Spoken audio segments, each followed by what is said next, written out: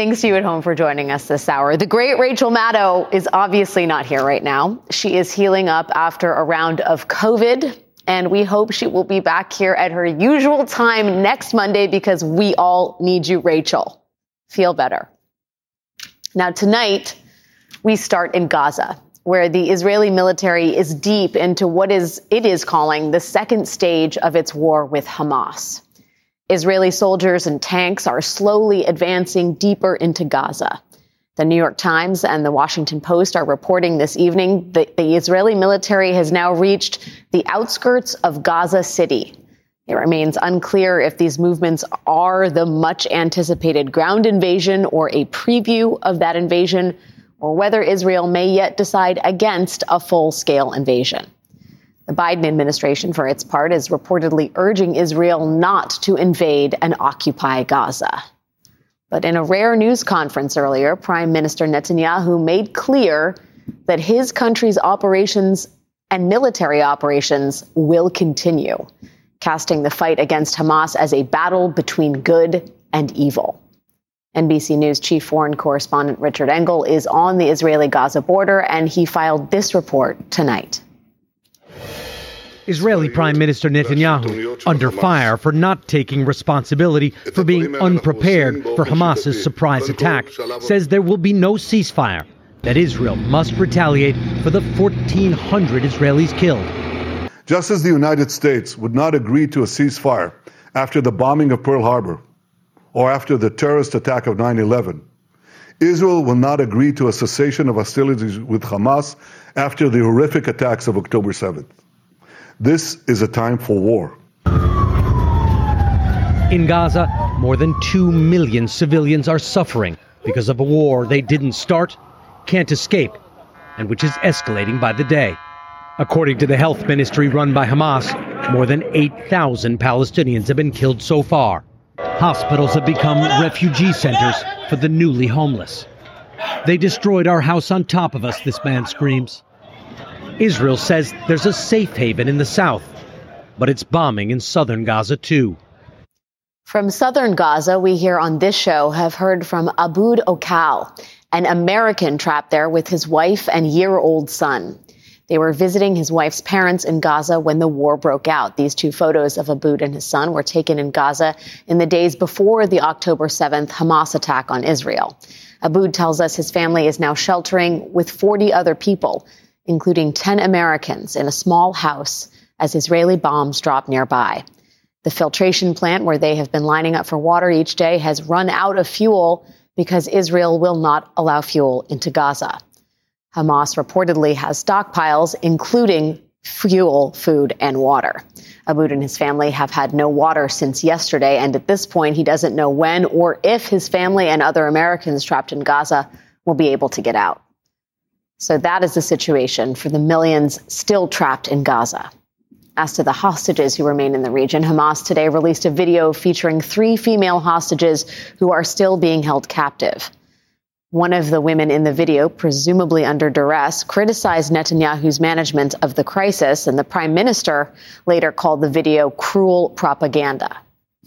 There was, however, one piece of good news on this front today. Israel announced that it had rescued Army Private Ori Magidish, who was captured on October 7th, along with several others. 12 of her fellow soldiers at her post were killed. Israel says that still leaves nearly 240 hostages held in Gaza.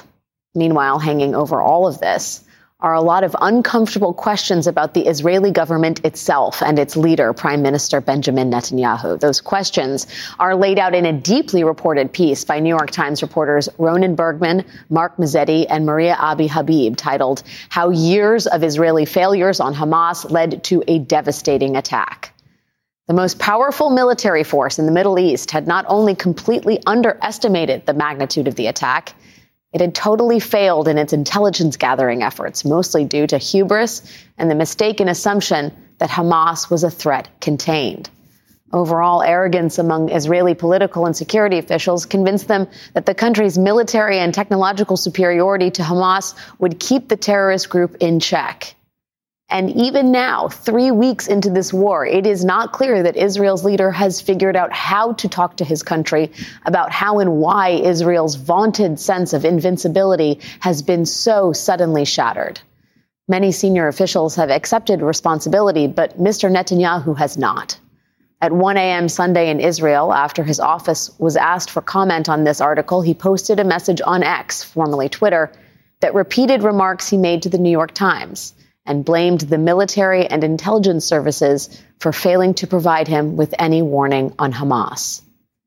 The blowback to the prime minister's blame shifting was so swift and so overwhelming that he deleted that post and subsequently apologized, something basically unheard of for the hard-charging prime minister. Joining me now is Mark Mazzetti, a Washington investigative correspondent for the New York Times. Mark, thank you for being here. I found this account deeply distressing, but also riveting. It sounds like there was a cascade of failures that led to October 7th. And I'm sure you have thoughts on which was the most sizable. But one of the ones that stuck out to me was the idea that the Israeli Defense Forces stopped monitoring Hamas radio traffic, and that at the outset of this attack, nobody thought it was serious enough to wake the prime minister. Can you talk a little bit about the decisions that led to the stoppage, effectively, of monitoring important methods of communications for this attack in particular?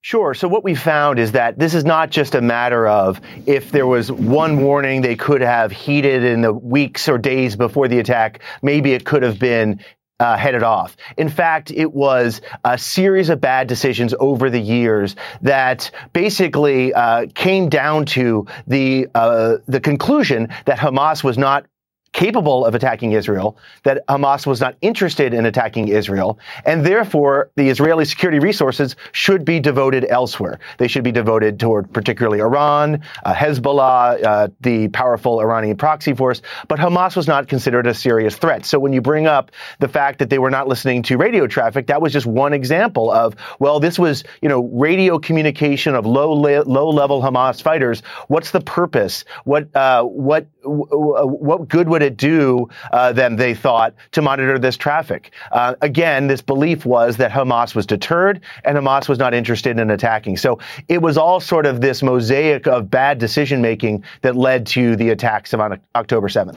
And it sounds like Israel disregarded the good intelligence they did have. I mean, the warnings that were issued forth internally or even externally from countries like Jordan effectively went ignored. Is that right? Yes, that's right. The Jordanians were warning, and even Israeli generals for months were going to political leaders and making a broader point. They were saying that the political agenda that Benjamin Netanyahu was pursuing, which was this what they call judicial reform, was in fact seizing power from the judiciary, which was creating mass protests in Israel. The assessment of the intelligence community was that this was weakening the country and emboldening Israel's enemies. So they were warning that there might be an attack coming, and Mr. Netanyahu ignored it. In fact, in our story, we point out that he refused to even meet a senior general in July who wanted to deliver that warning. But the generals themselves didn't quite get the exact attack right. They thought something was coming, but they didn't think it was going to be from Hamas, from Gaza. So it really was a case where there was blame all around for not really understanding the big picture. And then there is the sort of role that Hamas was playing in Netanyahu's broader struggles with the Palestinian Authority. Can you talk a little bit about that dynamic and how it factored into this attack? Sure. Well, so Netanyahu has for years talked tough about Hamas, about how they're going to wipe out Hamas. And remember, Hamas has been effectively governing the Gaza Strip for more than a decade. And in that vein, actually, the Netanyahu government over the years, in fact, pursued a policy of propping up Hamas, sort of counterbalancing the Palestinian Authority in the West Bank with money to Hamas. The strategy was, in effect, to kind of divide and conquer. If you prop up Hamas, it weakens the Palestinian Authority, and it gave Netanyahu this sort of case to say, listen, I have no credible partners here. And so, therefore, they sort of slow-rolled the peace process. So that is now pretty well documented that, despite the rhetoric, Netanyahu over the years and ministers in Israel, in effect, empowered Hamas with giving them a lot of money. And so that's sort of part of the picture as well. I think you're right to call it a sort of mosaic of failures because the errors were omnidirectional, it sounds like, Mark. How has Netanyahu managed the moment and effectively communicating with the Israeli public about this cascade of failures? I mean, we mentioned that he deleted that tweet that absolved himself of any failures. How is he dealing with it now? What does the domestic political landscape look like for him in the context of these attacks? Well, it was quite strange over the weekend when we were finishing up the story. We put questions to his office, the Prime Minister's office, about what we were going to report. He responded with that response that he then tweeted out. And then the next day, it created this controversy, this really firestorm of people saying he was passing the buck. He deleted the tweet, but we still had his statement. And that was sort of showing that he was not ready to accept blame. Several senior Israeli intelligence officials, military officials and others have said effectively, we were to blame. We will resign when this is over, but we're going to fight this war first. Netanyahu hadn't done that. So what we saw today with the press conference was a little bit of in essence, a move at damage control. But clearly Netanyahu is fighting for his political life as a result of this. Mark Mazzetti, it's a really, really, really important story, especially right now. Thank you for joining me tonight. Really appreciate it. Thank you. Now let's turn to Democratic Senator Richard Blumenthal of Connecticut, a member of the Armed Services Committee who recently returned from a trip to the Middle East. Senator Blumenthal, thanks for joining me this evening. I know that you were part of a bipartisan delegation of 10 senators who went to Israel, Saudi Arabia, and Egypt. Could you give us a sense of what regional partners are saying about this conflict as we sit now in day 24? Alex, this trip was really deeply emotional and moving. I have family as well as friends in Israel, a cousin who is in the IDF at the front, and many of us in America have friends and family who are affected. And the message that we brought to Israel was one of solidarity. Israel has a right to defend itself against Hamas, a terrorist organization that has as its single-minded goal to destroy Israel and annihilate the Jewish people. And in the region, there is no love for Hamas. Just the opposite. The nations of the region know that Hamas is a force for instability and conflict. They want stability and peace because they want their economies to prosper. And so I think a glimmer of hope that the Saudis see a future here in continuing the talks toward normalizing relations with Israel, not right away, but once this conflict is concluded. And the Egyptians, likewise, we visited there as well, would like to see the conflict contained. And I think deterring Iran from opening another front through its proxy, Hezbollah, has to be one of the administration's major goals. And to his credit, President Biden is making it a priority. I'm curious about your statement that regional Arab regional partners have no love for Hamas. What of the civilians in Gaza? There are varying estimates, but we have been told up to 8,000 people have been killed. I think a third of them children. Is that a concern for regional states near Israel? Absolutely, it is a concern for them. It is a concern for anyone with a sense of decency. Israel has to defend itself, and we emphasize to Israel that it has to provide more humanitarian relief in food, fuel, water, try to contain the conflict, minimize civilian casualties, provide safe corridors for Americans to escape, and as a priority, to enable hostages to be freed. And that's why the president, to his credit, is asking for a humanitarian pause. So they and our government all have a concern about providing more humanitarian relief. And frankly, the Israelis can do it, and they are moving toward doing it. The Washington Post has some reporting this evening about the Biden administration being very concerned about Israel's movements, its deployment of soldiers, and the bombing campaign in Gaza, and that behind the scenes, the administration has been urging Israel to take more precautionary measures. Has that been communicated to you? And if not, what do you think about the Biden administration's apparent evolution on this conflict in particular? I've been in touch with the administration, the White House, diplomats who represent our government abroad, and all believe that the Israeli military has to be extremely careful about its tactics here and avoid repeating, quite honestly, the mistakes we made in Afghanistan and Iraq, where there were a lot of civilian casualties that, in fact, fueled the rise of other terrorist groups. When innocent civilians are killed, it is likely to simply create more adolescents who tend toward terrorism and create difficulties in the future. And so I think the administration is advising as a friend, providing that kind of advice about the options that will minimize civilian casualties, provide more humanitarian relief, and deter Iran, which is the reason why we've sent 2 aircraft carriers and other assets to the region, so that it will not give the green light to Hezbollah on the northern front as it did to Hamas on the south. Yeah, there is a lot of concern about this spilling into a regional conflict. Senator Blumenthal, we'd love to have you back. We have to leave it there. Thanks for your thoughts tonight. Thank you. Coming up, Mike Pence drops out of the presidential race, while a ringleader of the effort to overturn the 2020 election now sits in the speaker's chair. What it takes to make it in today's GOP. But first, after he was given a gag order in his January 6th case, Trump today went after the judge and a possible witness and Joe Biden. Again, that is after the gag order. The latest on Trump's legal jeopardy is next.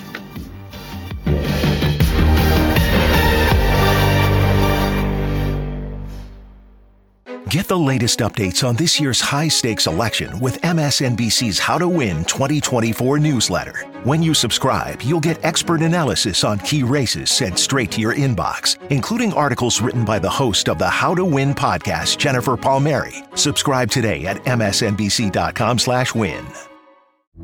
There comes a point when the right to vote requires a fight to vote. MSNBC Films presents Battleground Georgia, a story that explores the ugly history of voter suppression and how Georgia is leading the charge against it. Something has to change. The old South is being replaced by the new South. Battleground Georgia, part of the Turning Point documentary series from executive producer Trevor Noah. Sunday at 9 p.m. Eastern on MSNBC.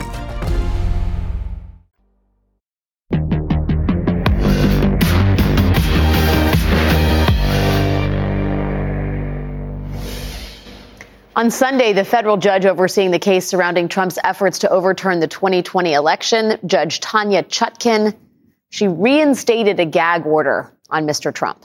Judge Chutkin first issued a limited gag order exactly 2 weeks ago today on October 16th. But she paused the gag order at the request of Trump's lawyers, who are in the process of appealing it.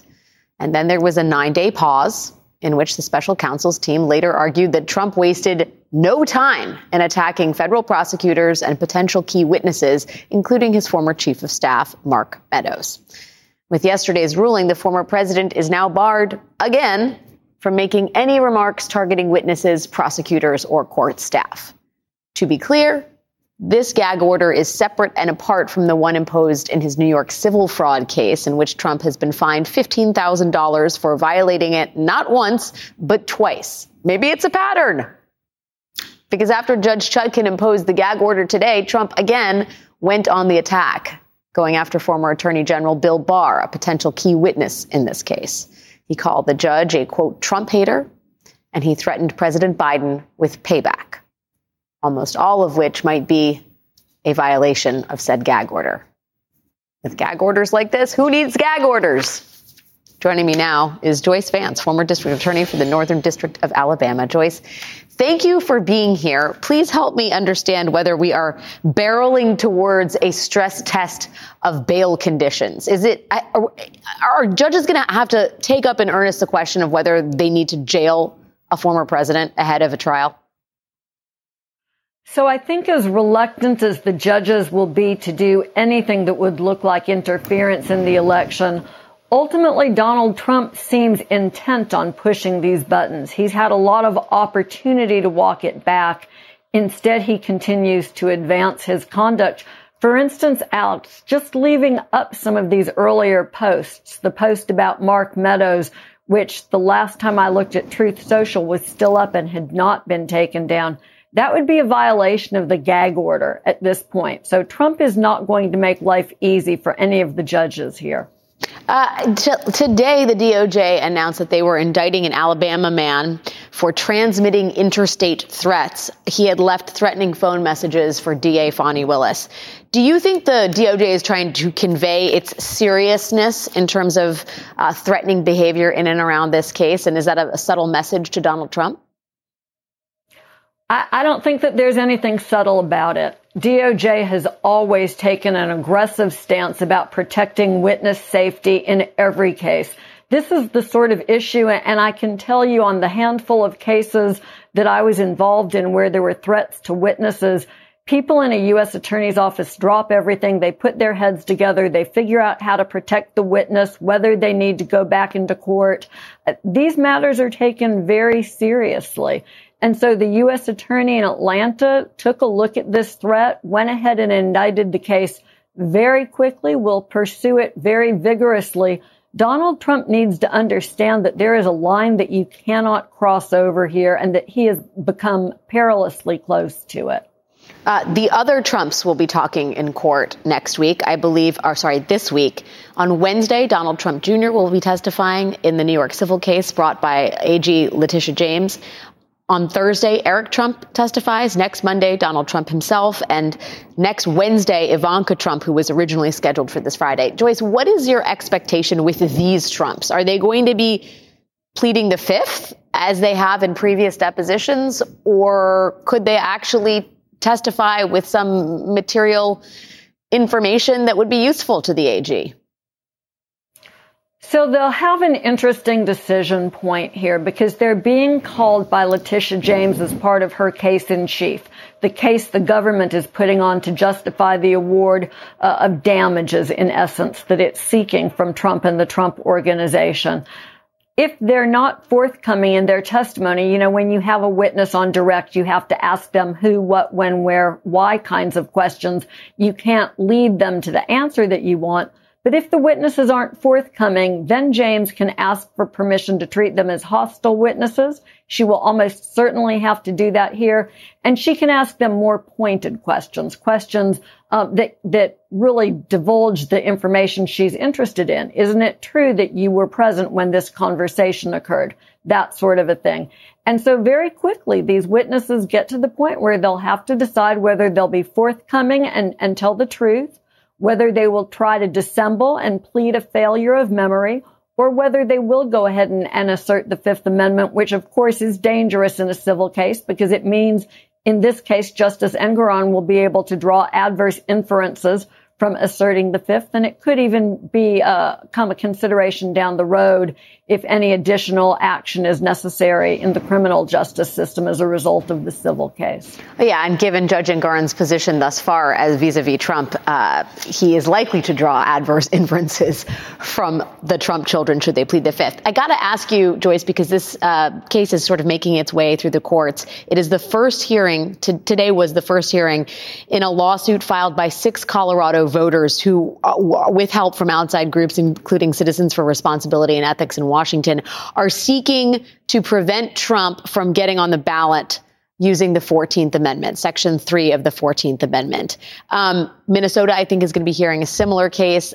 We've sort of danced around this topic and touched on it a little bit in previous months, but I wonder what you make of it as a viable lawsuit that could work its way up to potentially the highest court in the land, or not. And it does seem it's headed that way. For one thing, if there are different decisions in Colorado and in Minnesota, you could end up with a split that would make this sort of an attractive issue on appeal. It will be something that the court will consider seriously in any event because of its importance. And this is an issue that I think people can be reasonably conflicted about. Because the 14th Amendment, Section 3, says what it says. It says that if someone who's taken an oath of loyalty to the United States participates in an insurrection, then they're ineligible to hold future office. Period. End of story. And for the strict constructionists among us, that would typically be conservatives in this country, the language is relatively clear. There are some legal issues about whether or not the president of the United States qualifies. There's some technical legal language about an officer of the United States. But setting that aside, even if there is a good faith belief that this statute applies and should keep Trump off of the ballot, then there are the political consequences of that legal decision and whether this isn't a decision that's better off left to voters, whether removing Trump without permitting the voters to speak might do more damage than it would do constitutional good. Well, we do know on that note that Donald Trump is already trying to fundraise off of that Colorado case today. Joyce Vance, thank you again for your time, thoughts, and expertise. I appreciate it. Coming up later this hour, what happens when the man described as the most important architect of 2020 Electoral College objections? What happens when that man holds the speaker's gavel in 2024? But first, former Vice President Mike Pence is bowing out of the 2024 race. Are we on the eve of the great Republican consolidation? That is next. Stay with us.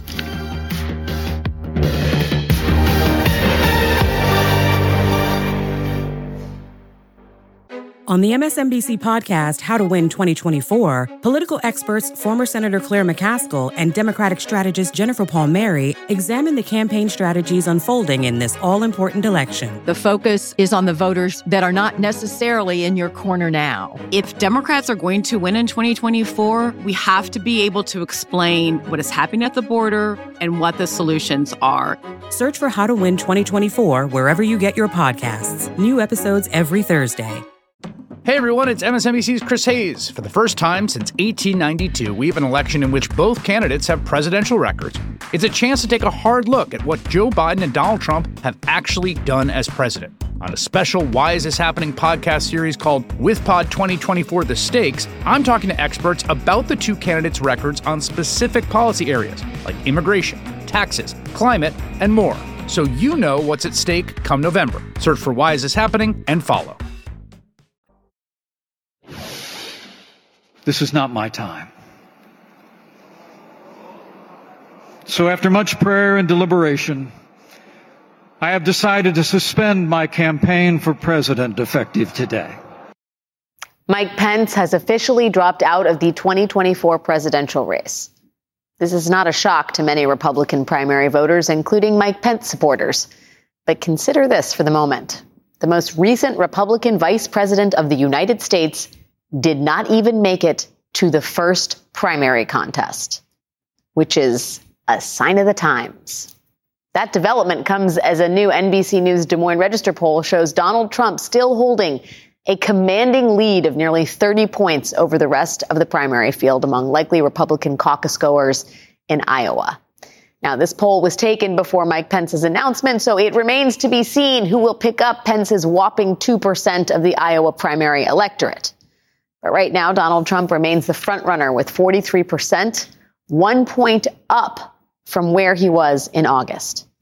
Former Governor Nikki Haley has risen 10 points since August, putting her at 16%, but that only means that she is now tied for second place with Governor Ron DeSantis, whose campaign continues to hemorrhage support. He is down 3 points from August. Joining me now is Mark Leibovich, staff writer at The Atlantic and the author of Thank You for Your Servitude, Donald Trump's Washington and the Price of Submission. Mark, what does it say that Vivek Ramaswamy outlasted the former vice president of the United States? I mean, you know, it's as you said, it's not a surprise at all. I mean, this is not Mike Pence's time. I'm not convinced it's Vivek Ramaswamy's time either.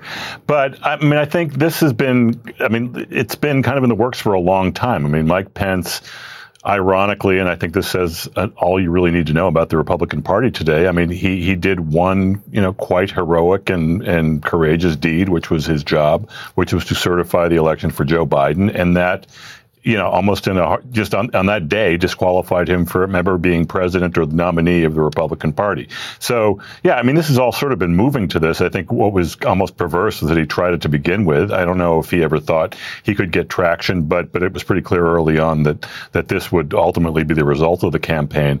I think that the yawns or the kind of the relative indifference people have responded to this news with, tell you all you know about, where his candidacy was and what potential it had or didn't have. Well, and you make note of the sort of one thing Mike Pence did, which he then found himself so at odds with on the campaign trail, tying himself up into sort of knots, trying to, show the courage, trying to make an issue of the courage he displayed that day, but also not impugning the history and the behavior of Donald Trump, which was an impossible position for him to find himself in. Similarly speaking, in terms of, confounding positions, is that of Ron DeSantis, Mark. Ron DeSantis has at this point lost ground with both anti-Trump voters and the MAGA base.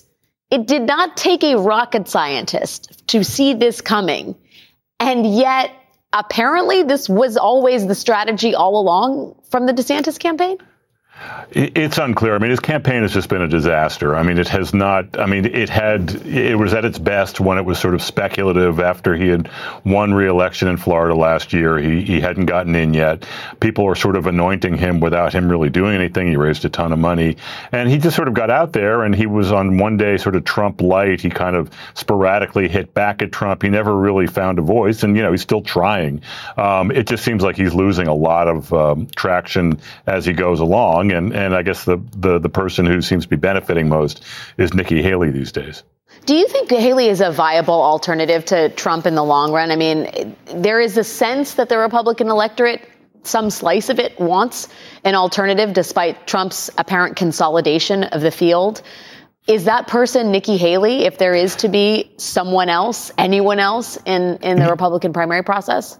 I would say she has a very compelling profile, but I think, her biggest adversary is not just Trump, it's math. I mean, I think if she had the field to herself, if there was no Ron DeSantis, if there was no Tim Scott, and, who knows what's going to become of the other campaigns, Chris Christie, Vivek, I mean, go down the list. I mean, I think if she had a one-on-one shot against Trump, she would be a very formidable candidate because she actually, unlike DeSantis, has actually found a voice in being critical with Trump, but also, being somewhat, having some credibility with the MAGA base in some degree. So, I mean, yeah, but I think until there is some consolidation, she really doesn't. I mean, she's just sort of a flavor of the month, sort of mini, lowercase f and all the other letters in that.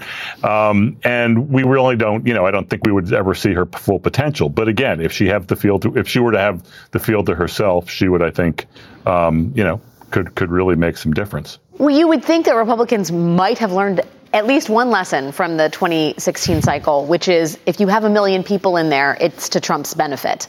Do you think that the consolidation may happen earlier than it did in previous cycles, especially with Trump's looming criminal trials on the horizon? I mean, no, because I don't think the Republican Party has shown itself terribly adept at learning lessons, at sort of pivoting in any direction. I mean, this is the same kind of avoidance strategy and just sort of bowing down to Donald Trump that has been the overriding dynamic of this party for the last almost 8 years now. So I don't see that changing. I mean, I think, in fairness, this is not a monolithic entity. These are individual candidates with individual egos, some very, very big. And, Ron DeSantis doesn't strike me as someone who is going to selflessly, take himself out of the race and then sort of give all of his support to or endorse Nikki Haley. I mean, I think just as likely he would endorse Donald Trump and sort of, maybe hang around for 4 years from now. But no, look, this is not a party that is any sort of that has shown any kind of proclivity for course correction. And, barring some dramatic developments, it looks like they're heading in the same sort of Trump-centric direction for the next election. The words selfless and Ron DeSantis don't often collide in a sentence together. I thank you for trying, Mark Leibovich. It's always good to see you, my friend. Thanks for your thoughts, Alex. Tonight. Always. Coming up, Trump's efforts to reverse the outcome of the 2020 election ultimately failed, but what happens in 2024 with Speaker of the House Mike Johnson? How much of a threat is the man House Democrats are now calling MAGA Mike? That is next.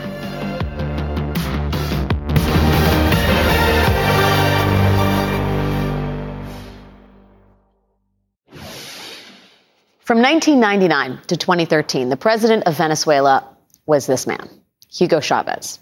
He was a controversial leader whose legacy had a big impact on the American relationship with Venezuela. But for our purposes this evening, none of that actually matters. To understand what I'm about to tell you, you really only need to know one thing, and that is Hugo Chavez is dead. He has been dead for over a decade after succumbing to cancer in 2013, which is why one of the most bonkers moments in the period right after the 2020 election was when right-wing conspiracy theorists claimed that long-dead Hugo Chavez was somehow part of a vast conspiracy to rig the election for Joe Biden.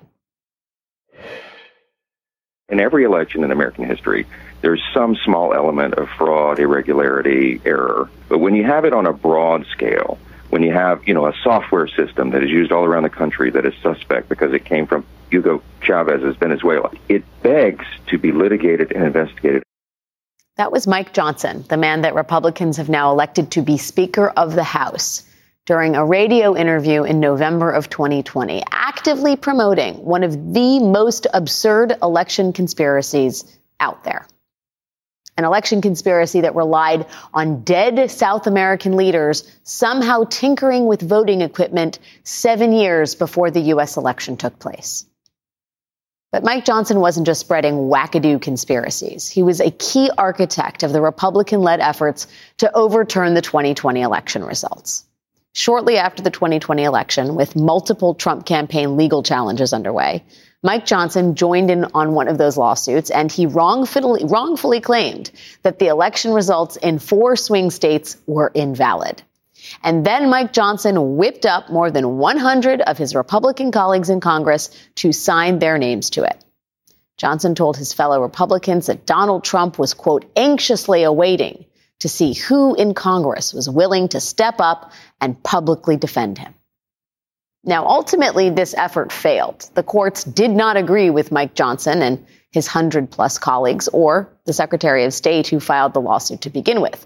But that early effort to overturn the election results, the effort organized by Mike Johnson, it gave Donald Trump and his supporters a real jumping-off point from which to launch their Stop the Steal campaign, including a handy list of 100-plus allies that the Trump campaign could lean on to support overturning the election results in Congress. For his troubles, Mike Johnson has been described as, quote, the most important architect of the 2020 scheme among Republicans in Congress to reject the results of the election. Now, today, we are only about a year away from the 2024 presidential election, and this time, Mike Johnson will not be on the sidelines whipping votes against legitimate elections. This time, Mr. Johnson will have the full weight of the speakership behind him, which gives him enormous control over the certification of election results. And what happens if the guy with the gavel does not respect the results of the election? The lawyer who led the response to Donald Trump's election challenges in 2020, Mark Elias, joins me next. Stay with us.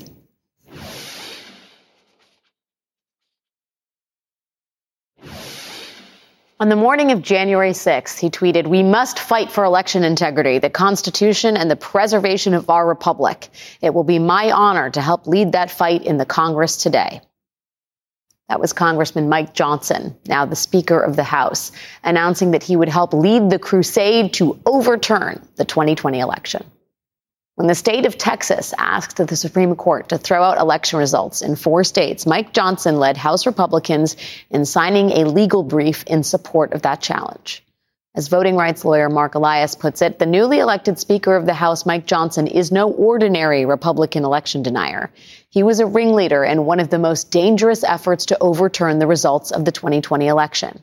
He used his position as a lawyer and member of Congress to legitimize the fringe legal theory underpinning the big lie.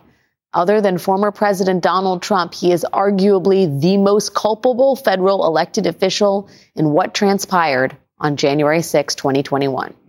Joining me now is Mark Elias. He is, of course, the powerhouse lawyer who won more than 60 different lawsuits against Republicans and the Trump campaign when they tried to overturn the outcome of the 2020 election. Mark is also the founder of Democracy Docket. Thanks for being here, Mark. I found You're writing on this to be stirring and distressing. And given the position of importance you assigned to Congressman Johnson, why has he avoided deep investigation and possible prosecution up until this point? No, it's a great question, Alex. I wrote a piece for Democracy Docket on September 8th. This is before anyone knew who Mike Johnson was, saying that the biggest omission from the Washington, D.C. federal indictment and the Georgia indictment was the role of the people involved in that Texas lawsuit. And there's no one more central to that lawsuit than Mike Johnson. Now, I speculated why that may have been left out. It might have been that, the prosecutors felt like they had enough without it. They may have had enough lawyers, God knows. They had enough Republican lawyers already in play. Or it may have just been that they didn't want to involve the Supreme Court, which was obviously a part of where this brief was filed. But I think it is very, very serious conduct that we saw. And as I said, there's no federally elected official who bears more culpability for January 6th than the now Speaker. What do you make of the fact that we are barreling towards another presidential election and the Speaker of the House is now Mike Johnson? In terms of election integrity efforts and the movement behind that, do you feel like it is stronger and that the sort of insurance policy is a better one this time around? Look, I think you can see this both ways. On the one hand, there were reforms made to the Electoral Count Act. That is a positive. That's the law that governs how the counting of electoral college votes are supposed to happen in the House in a joint session. But on the other hand, we know that the group of Republicans, including Mike Johnson, are lawless. So they probably won't care much what the law says. And we have seen democracy under attack now for years by the likes of people like Donald Trump and Mike Johnson. And that system of democracy that relies so much on good faith has withered. And so what Republicans have done is they have essentially given John Eastman a gavel, right? The difference between Mike Johnson and John Eastman are different fringe legal theories, and one got indicted and one got promoted. Do you think there are other ways that people who are interested in having a free and fair election should be preparing, or other systems that need to be strengthened ahead of 2024? Yeah, look, there's a role for all of us. I think if you're in a state, there are things you can do in your states to strengthen and harden democracy. You can make it harder for people to act as election vigilantes, which we saw right-wing organizations do. You can hire more poll workers and make sure that election officials are doing their job. So if you're an ordinary citizen, you can frankly just stand up in your town square, whether it's your online presence, your social media, or your group of friends who grab a cup of coffee on the weekends, and just educate them on what Republicans like Mike Johnson are planning. Because if we're all more educated and we all know what's happening, it'll be easier to combat. Mark Elias, it is an important time to be understanding the depth of the work that Mike Johnson was engaged in to turn the results of the 2020 election over to Donald Trump. And it is even more important given his role today as Speaker of the House. It's great to have you on the program. Thanks for taking some time tonight, Mark. Thank you. That is our show for this evening.